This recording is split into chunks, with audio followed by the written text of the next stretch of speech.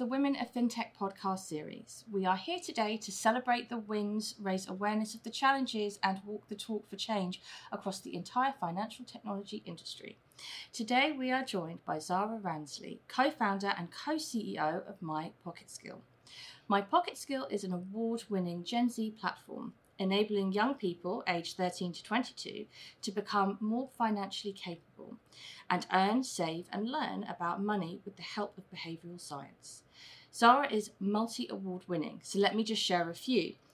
Global Female FinTech Competition 2021 winner, winner of the Women in Innovation Award 2021 and winner of Innovate UK Design Foundations Competition. So today she is here to tell us more. Zara, welcome. It's great to have you here. Thank you very much. Thank you for having me and giving me this opportunity. So tell us a bit about your role, co-founder, co-CEO. I bet that means a lot. Yeah, absolutely. I focus in particular on people because I'm a people's person.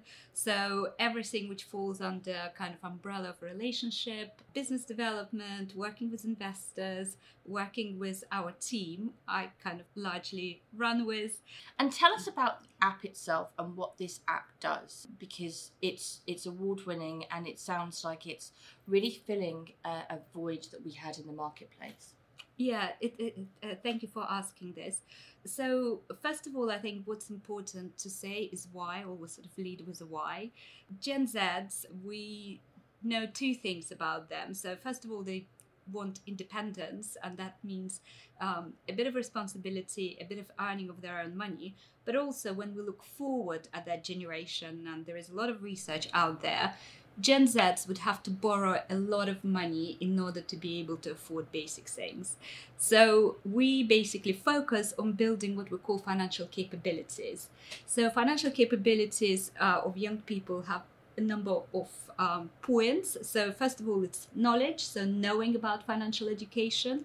Secondly, financial education, just like healthy eating and exercise, is very much habits-based.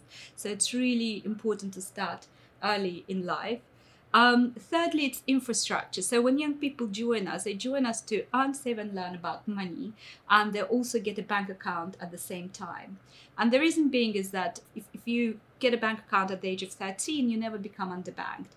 So it's having all those bits, knowledge, habits, infrastructure together in order to be able to enable them to basically be financially capable. Mm. It sounds like such a fantastic app, and I love everything you're saying there. In particular, the bits about building habits from a young age, because this is going to change and define people's lives, and it's just such an important mission you're on. Let's go back a bit. Tell me about your background. You've done a lot of work in the financial services sector that's got you to this point, so it'd be lovely to hear a bit about that.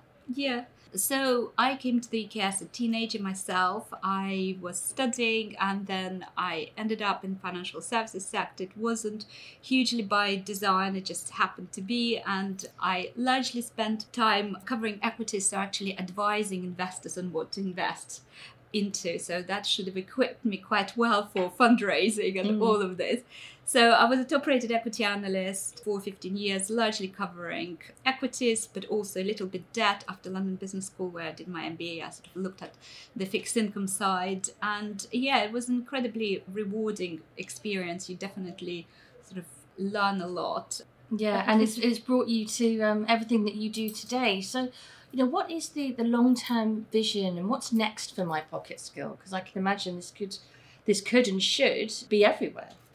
Yeah, so there are short-term goals and there are long-term goals. So short-term goals, we know that, our platform will now have 25,000 users. We're growing 15% month on month. We generate revenues and we have a product. And so far, we largely have been funded by Innovate UK, which is UK Innovation Agency, which has been great. We know what's working now, and we are now focusing on doing a few things, which is basically improving user experience and really growing even faster than what we have been. So for that, we're fundraising. So this is kind of short-term thing. Long-term, we're looking out at being on every teen's phone and enabling everyone to be able to access our platform and to be able to earn, because earning is a hook. That's how young people join us, because they want to earn. And then save and learn about money. A longer term, we're really interested in the US. We think culturally it really makes sense, and from infrastructure perspective. So I went to San Francisco twice in May, and we're starting to scope, but it's still a little bit exciting. Away. So yeah. Well, good luck with that. Yeah, and anything that we can do to help get that message across the water would be wonderful.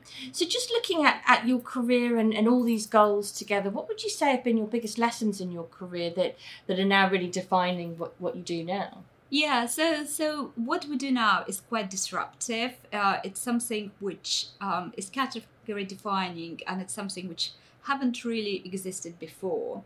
And I think you have to be quite bold and quite brave to do this. So looking back, I think there are two key lessons. One is, once you've done your research, once you've really looked into it, and once you're convinced, you have to really go with conviction, and you have to really focus on what you're doing and keep going. There is no place for doubt once you once you've made your decision and you've decided. So that's very much how I worked in investment banking with research. Is you have to do the work to get the conviction, but then you kind of moving. And the second thing is being, I guess, relationships is a key thing. Being in the right room with the right people at the right time. So right now it's talking to people, spreading the message, it's meeting the right people.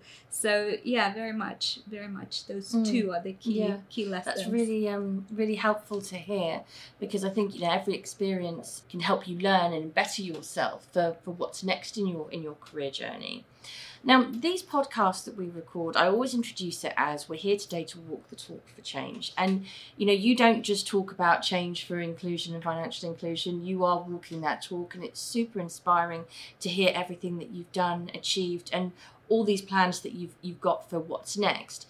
The people listening to this podcast, what can they do to include better? And what do you want to see more of people when they start talking about inclusion?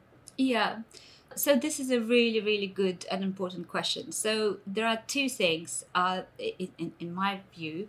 There is policy, and then there is bias. So with policy, just to give an example, so for example, venture capitalist funds, they are now looking to have an access to pension funds and kind of direct a bit more of that money into early stage startups, which is absolutely great, all for it. However, with that has to be transparency, because ultimately it's our money, and truly transparency, how much does go to diverse founders, how much goes to female founders, how the decision-making process is made, and look at the data, take everything out, just look at the data and at the performance, and you will see that female and diverse founders and groups perform at least on par and better than the opposite. So that's one. And two, it's biases. And biases is really difficult. So just to give you an example, what happened to me a few weeks ago. So I received an email from another female founder. She's currently raising. I read her email, and her stats look amazing. Like, it's like some of the stats were like in millions and hundreds of thousands. So you look at it, and the thought which I have, which goes through my mind as I look at it, is, why has she not raised yet?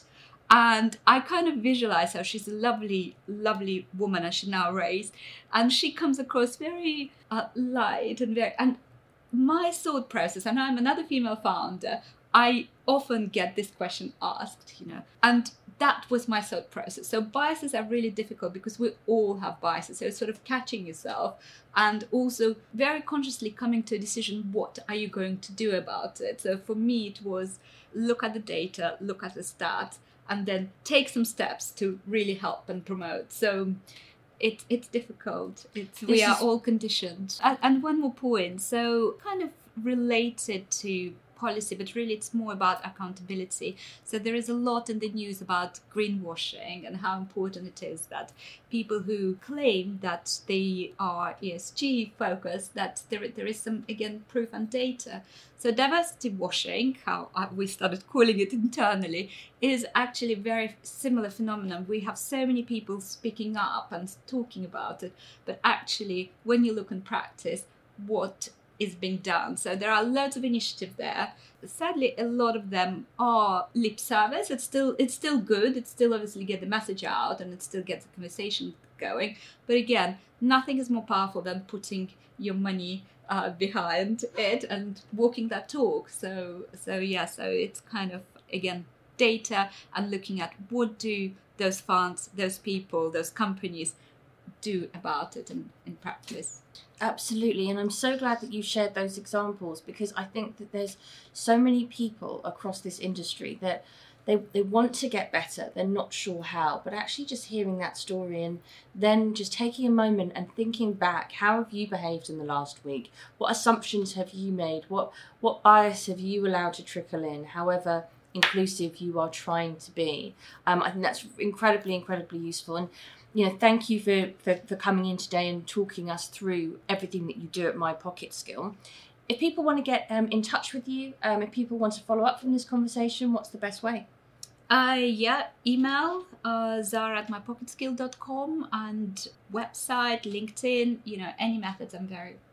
And get that app downloaded. Yeah, completely. Yeah. Fantastic. Well, thank you so much for joining us on the Women of FinTech podcast series. It's been brilliant having you in. Thank you very much. Thank you, Nadia.